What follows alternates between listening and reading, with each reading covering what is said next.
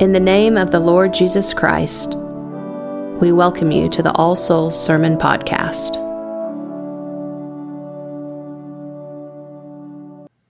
Then came Jesus, the doors being shut, and stood in the midst and said, "Peace be unto you.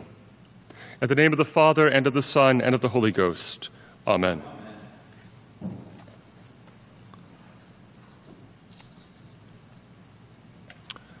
We do not readily comprehend what they had suffered. The worst had happened. Their master was dead, the Lord of glory shamefully crucified. It was the very nadir of history, so horrifying that the sun hid its face, and heaven was horrified, and the foundations of the earth were shaken. And they were hiding their grief and shame and fear behind shut doors. And the strange reports that morning of the empty tomb and of the woman's claim to have seen the Lord himself, these seem to have done little to assuage their fears. They have shut the doors because they are traumatized, because they are terrified that the doom which fell on their Lord will crush them too. And then, beyond hope, beyond their wildest dreams, there he is again in their midst, speaking words of peace to them and showing them the marks of his passion. And they rejoice, and they are filled with joy unspeakable, for it is as he promised them when he said, "A woman, when she is in travail, hath sorrow, because her hour is come. But as soon as she is delivered of the child, she remembereth no more the anguish, for joy that a man is born into the world. And ye now therefore have sorrow, but I will see you again, and your heart shall rejoice, and your joy no man taketh from you." And then Jesus repeats again his life-giving words, "Peace be unto you." "Peace be to you," he says, binding up their broken hearts and salving their wounded souls. And then he breathes on them, as when the Lord God formed man of dust from the ground and breathed into his nostrils the breath of life, and man became a living being. So now the Lord breathes on them, shares his breath with them, and gives them new life. There's a wonderful scene in C.S. Lewis's book, The Lion, the Witch, and the Wardrobe, in which the lion Aslan, the Christ figure of the book, who is newly risen from the dead, breathes on the statues of animals who have been turned into stone, and they are restored to life. Here's how Lewis describes the transformation of one of the stone lions that Aslan breathes on. "For a second after Aslan had breathed upon him, the stone lion looked just the same. Then a tiny streak of gold began to run along his white marble back. Then it spread. Then the color seemed to lick all over him as the flame licks all over a bit of paper. Then, while his hindquarters were still obviously stone, the lion shook his mane, and all the heavy stone folds rippled into living hair. Then he opened a great red mouth, warm and living, and gave a prodigious yawn. And now his hind legs had come to life, and he lifted one of them and scratched himself. And then, having caught sight of Aslan, he went bounding after him and frisking round him, whimpering with delight, and jumping up to lick his face." I suspect that Lewis had our gospel scene in mind when he wrote those lines. For the breath of Christ likewise transforms the disciples. The risen Jesus breathes on them, and they are given new life. And with the breath of Christ now coursing through them, they are being made capable of carrying out his wisdom, his mission in the world. Through the power of the resurrection, those fearful and traumatized disciples are beginning to become the glorious company of the apostles, who will no longer fear to share in the Lord's fate, but will rejoice to be counted worthy of sharing in his suffering and death, who will turn the world upside down. "Peace I leave with you," Jesus says. "My peace I give unto you. Not as the world giveth, give I unto you. let not your heart be troubled, neither let it be afraid. And again he says, in the world ye shall have tribulation, but be of good cheer. I have overcome the world. He spoke those words before his passion. And now that he has risen from the dead, he grants what he has promised. And then came Jesus, the doors being shut, and stood in the midst and said, peace be unto you. The Lord grants his peace to his disciples when they are cowering behind shut doors. He brings his peace to a place of fear and shame. He grants peace to those whose hearts are troubled. It is not too much to say that the Lord Jesus brings peace to even the most dark and fearful places of this world. For he has overcome the world, and he is able to take what is meant for evil and make it work for good. 25 years ago in this city, a man committed a despicable act of terrorism.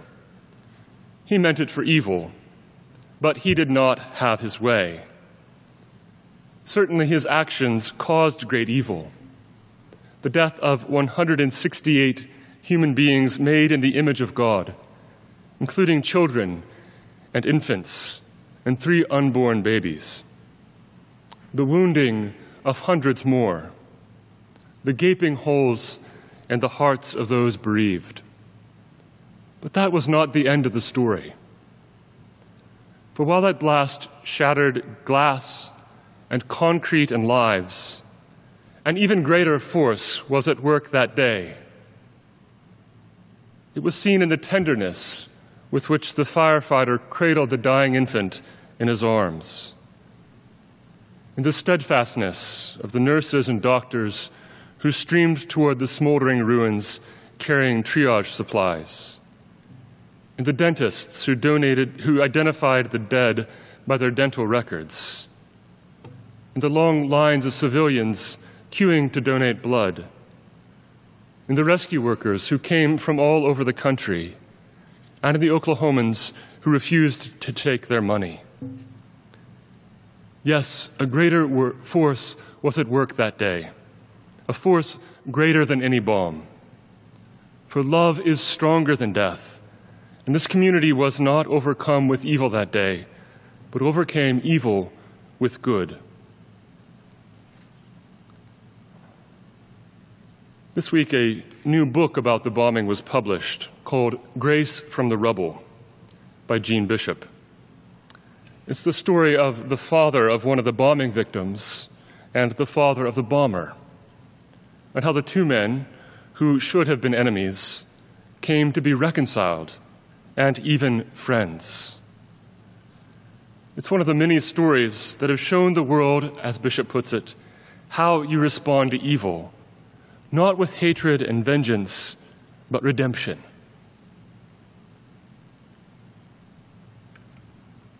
Grace from the rubble. It's what the God who raised Jesus from the dead brings about. It's the work of the Lord, taking what was meant for evil and making it work for good, drawing out acts of service, honor, and kindness. It is the Lord who brings all this about, who brings grace from the rubble, who commanded the light to shine out of the darkness, who delivered Israel from Egypt, and who brought again from the dead his Son, Jesus Christ our Lord, who by his death hath destroyed death, and by his rising to life again hath won for us everlasting life. And after 8 days, again, his disciples were within, the doors being shut. These days, we have become all too familiar with shut doors. Most of us are sheltering behind them most of the time, watching the slow motion explosion that is this pandemic unfold. And it is difficult to stay behind shut doors. Difficult for many reasons. The disrupted routines, the cramped quarters, the bored children, the lost jobs, the isolation and the uncertainty and the fear. The doors are shut, and our hearts are troubled. And yet, my dear brothers and sisters, the Lord does not bother about shut doors. And then came Jesus and stood in the midst, the doors being shut, and said, "Peace be unto you." He did so then, and he does so now. He does not now manifest himself to our sight, as he did then for his disciples, and as we long for him to do again. But he does still come and stand in our midst. He comes by the power of the Holy Spirit in his word and in his sacraments. He comes and breathes on his disciples and gives them new life. He comes and brings grace from the rubble. He comes and makes darkened and doubtful places of fear into joyful places of prayer and praise. He still comes and says, "Peace be unto you. My peace I give to you. Let not your hearts be troubled, neither let it be afraid." Even so, come, Lord Jesus. In the name of the Father, and of the Son, and of the Holy Ghost. Amen. Thank you for listening to the sermon podcast of All Souls Episcopal Church.